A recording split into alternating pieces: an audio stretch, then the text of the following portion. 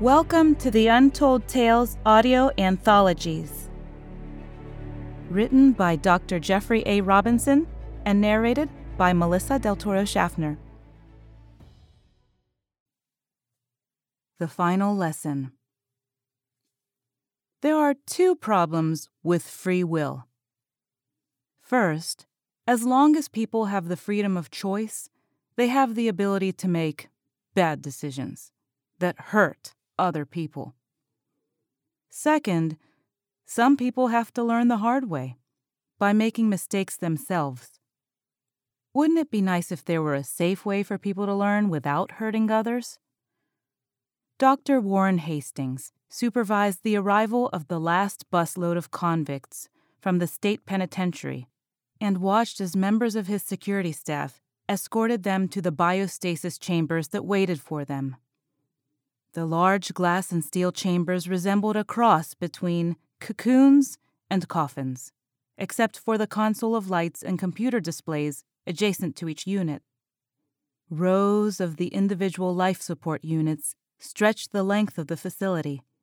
The scene of hundreds of men and women apparently sleeping peacefully in each one was oddly disturbing to the facility's director.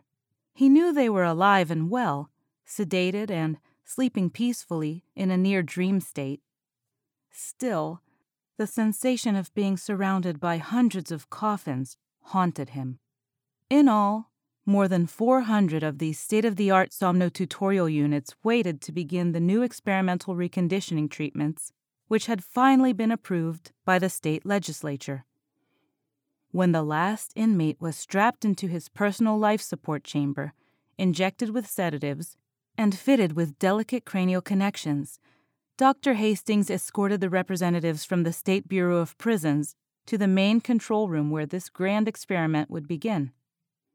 The solemnly silent assemblage of dignitaries reached the control center of the facility, and some were obviously surprised to see dozens of technicians hurriedly making last-minute preparations for the first day of the facility's operation. Dr. Hastings turned and smiled as he directed the 20 government officials to take seats in the chairs set up at one end of the lab.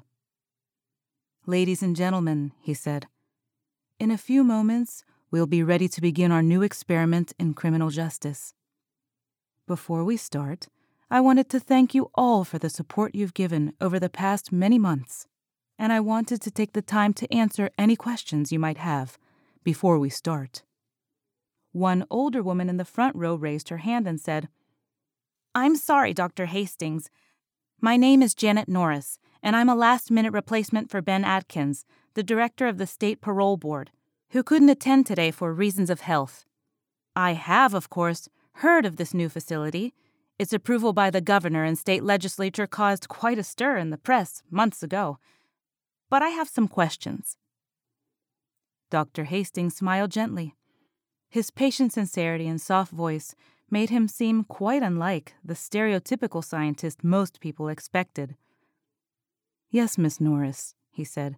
"I'd be glad to address any concerns you might have before we begin." Blushing at suddenly making herself the center of attention, she apologized quickly. "I don't mean to delay the proceedings here," she said. "I just wanted to know a little more about the reconditioning you're planning with all your computers here.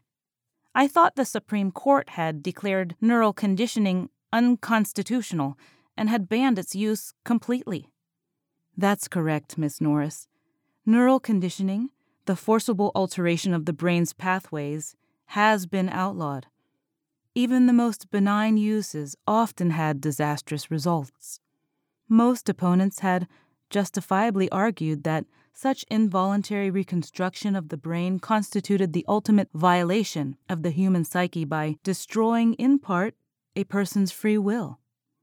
Fortunately, the High Court agreed. People subjected to such treatments often spend the rest of their lives as prisoners within their own skulls, unable to act independently, their free will restricted by irrevocable prohibitions and compulsions that limit their actions and even their very thoughts. The process we'll be demonstrating today doesn't directly change anything within the human brain, We use techniques of accelerated learning, not neural reconstruction." "Oh," she said, frowning. "I misunderstood."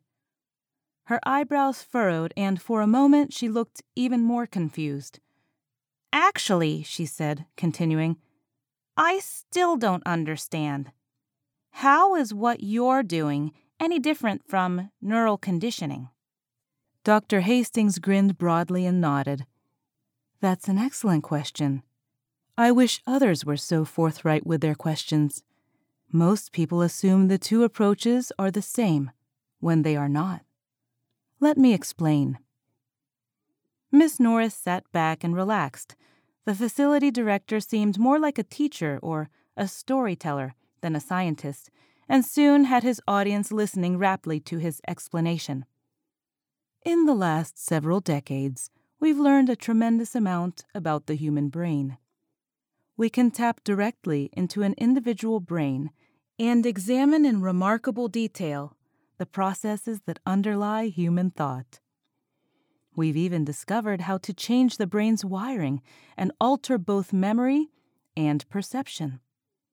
Unfortunately, when we do so, we often do irreparable harm. The brain, you see, is incredibly delicate and inconceivably complex. Our efforts to alter memory and personality are still relatively crude. Changing someone's personality is like erasing the face off of Leonardo da Vinci's Mona Lisa and redrawing it with a child's crayon. Even with the greatest care, the reconstructed sections don't match the rest of the brain. People subjected to such reconstruction sometimes lose all sense of initiative and creativity. They often lose the passion, which is the true essence of individuality. While we can erase tendencies to commit violence, to lie, steal, or even hate, we also inevitably destroy an individual's ability to care, to empathize with others, to love. Ms. Norris nodded silently. "Over the years," continued Hastings, "we've learned that you cannot talk or argue away someone's basic personality. You cannot teach someone to be different than they already are. Logic cannot dispel prejudice. Reason cannot displace emotion because, fundamentally, logic and reason didn't put them there. An individual's personality is simply the sum of all the decisions he's ever made, or all the questions he's ever asked. The true shaping or reshaping of a personality is based upon experiential learning. That's why efforts to rehabilitate criminals have failed so significantly, despite technological breakthroughs. Neural rehabilitation doesn't work. Unfortunately, neither does simple imprisonment. Criminals learn little or nothing as the result of physical incarceration. If they learn anything at all, it's not constructive. Their association with other convicts like themselves usually just reinforces the habits and behaviors which led them into prison in the first place. What we plan to do is give criminals new experiences and let them learn new behaviors to replace their old ones." "But won't that take a lot of time and money? And how will your work here give them new experiences?" asked Miss Norris. "Miss Norris, have you heard of the advances in virtual reality over the past years? Through the use of transdural neural induction, we can tap directly into the brain and simulate every human sensation: sight, hearing, touch, smell, even taste." "Of course," she replied, "and I've heard VR is one reason we've had such a rapid increase in crime. Many criminals are VR addicts, wireheads, and they've spent most of their lives trapped in perverted or violent illusionary worlds." "That's right," replied Hastings. "People in VR are exposed to artificial experiences in which there are no consequences to their actions. In their VR games, they are rewarded for developing behaviors which are, frankly, quite antisocial. But what they learn and what they become is all based upon those experiences. What we're going to do is much the same thing, except we'll control the experiences they have to teach them different things. Each of the convicts brought to this facility will spend as much time as it takes to relearn different behaviors, positive, constructive ones. They'll essentially regrow new, more balanced personalities. Miss Norris looked worried. But won't that take a long time? Wouldn't you have to keep them here years? Dr. Hastings smiled widely again. Normally you'd be right, he said, but remember what I told you. We've learned a lot about the structure of the human brain and its internal chemistry. By using specific chemical neurotransmitters, we can speed up the processes in the brain and greatly accelerate the rate at which people think and learn. By speeding up the brain's operations chemically and providing external stimulus, using these high-speed computers, each inmate here can undergo years of new experiences in a matter of hours. In fact, even the most recalcitrant criminal can live several lifetimes of subjective time in just a few days. These techniques were originally developed to accelerate learning, but the opportunity to rehabilitate the most hardened criminals is a unique way to correct what has always been beyond our abilities to influence. Janet Norris's jaw dropped open slightly in shock. I didn't know. You mean these convicts are going to experience years of punishment in a matter of days? Wouldn't that be cruel and unusual? No, not at all, countered Hastings. Their experiences won't be punishment. Each criminal has been given a mnemonic block, which prevents them from accessing current memories. They won't remember their criminals. They won't remember their crimes. Inside these chambers, they'll live out entirely new lives directed and controlled by these computers. This facility houses one of the largest and most expensive collections of computing power ever assembled. Each processing unit will provide a VR world that's completely real to the subject. The test subjects will learn the consequences of their actions, the difference between right and wrong. In each isolated world, they'll be able to act and think as if their surroundings were real. Indeed, they will think these worlds are reality. They'll be able to make decisions of their own free will and act for good or ill without risking harm to anyone. However, unlike the VR games to which many of them were addicted, they won't be rewarded for bad behavior. They'll live to see and experience the consequences of their own actions, even though the results might take many subjective years for them. The treatment won't be cruel. It'll be as realistic as we can make it. In many cases, as you suspect, it may take subjective lifetimes to correct behaviors that have become so ingrained. Remember, he said in a lecturing mode, a personality only grows from the experiences individuals face during their lives. We hope that by the time most of these criminals leave here, they'll have learned lessons most of us take a lifetime to learn. It may take them a very long subjective time, but that's probably the only way to really acquire wisdom. What we're offering them here are new opportunities and new experiences, a whole new life. Ms. Norris bit her lip briefly and, after a moment's hesitation, asked, "But how can you be sure this will work?" "Because I have already undergone this entire process," said Dr. Hastings. "While working with the program modelers, I lived for many months within these simulations. We've crafted worlds of incredible complexity, worlds that are amazingly detailed and complex.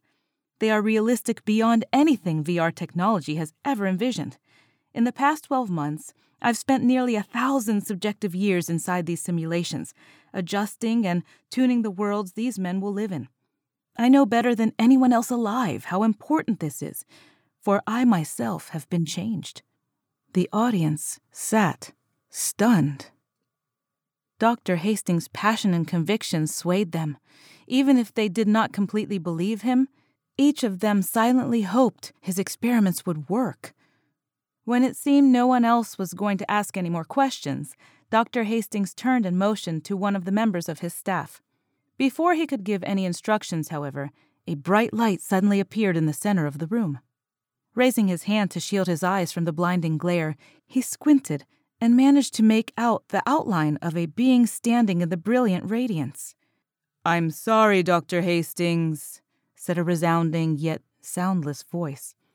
"I'm afraid I can't permit this experiment to proceed." Who are you?" stuttered Hastings. "I am a messenger," came the reply. Unable to see the being clearly, Dr. Hastings looked around and was stunned to find everyone in the facility immobile, as if frozen in place. No, not everyone, he thought, correcting himself. A few others were moving, and like him shielded their eyes from the painfully intense light in the center of the room. All of those not frozen, however, were senior members of his staff. Everyone else, all the other technicians, and the entire audience of officials were frozen in place, as if time had stopped. "What's going on?" he asked. "It is time to terminate this experiment, Dr. Hastings," said the being in light in a hauntingly resounding voice. "This project has gone on long enough and cannot be allowed to continue." "Oh my God," muttered a technician behind him. "It's an alien!" Another scientist shook his head and said, "No, it's an angel. That's what angel means, a messenger from God." Hastings frowned and turned back to the being. As his eyes slowly adjusted, he began to distinguish details of the large form silhouetted in the light. It was tall and graceful, but he couldn't tell if the light came from wings on the creature or if the glare came from an arc-like opening behind it. Uncertain what the being was, he asked, But why? What have we done wrong?" "You've done nothing wrong, nor have the others assembled here. Indeed, your ideas are sound, and your theories correct. Your intentions should be applauded, but what you plan here cannot be sanctioned." Feeling lost and powerless, Hastings scanned the room once more. Most everyone remained as motionless as statues, as the four most senior and respected members of his staff approached and stood beside him. Turning back to the being of light, Hastings demanded, "Why can't this be permitted?" The entity smiled gently and said, "Because it creates an unacceptable level of recursion." Hastings scowled. A colleague next to him said, "But that doesn't make sense. Recursion is a function of self-reference. It leads to infinite complexity and paradox." The being nodded slowly, smiling even more broadly. Hastings thought for a moment, then his eyes widened in shock. "Wait," he said. "Recursion also applies when a software subroutine calls itself." His colleague shook his head in bewilderment. "But that would mean we're creating a simulation." "Inside another simulation," said Hastings, completing his friend's sentence. A stunned expression of shock and horror accompanied his realization. The being nodded for a final time. "That's correct," it said. "It's time to go now. You've learned enough lessons here." And with that comment, the being waved its arm. In a soundless flash of light, Dr. Hastings and those senior members of his staff who had witnessed the visitation disappeared, along with all the computers in the room. The brightness faded and time resumed its course, leaving the remaining members of the audience confused and blinking in amazement as they struggled unsuccessfully to understand what had just occurred. Thank you for listening. We love our listeners, fans, and patrons. If you loved what you heard, please like and subscribe to our audio anthology, and consider visiting our Patreon site at www.patreon.com/Melissa Del Toro voiceover, which you can find listed in the show notes for this episode.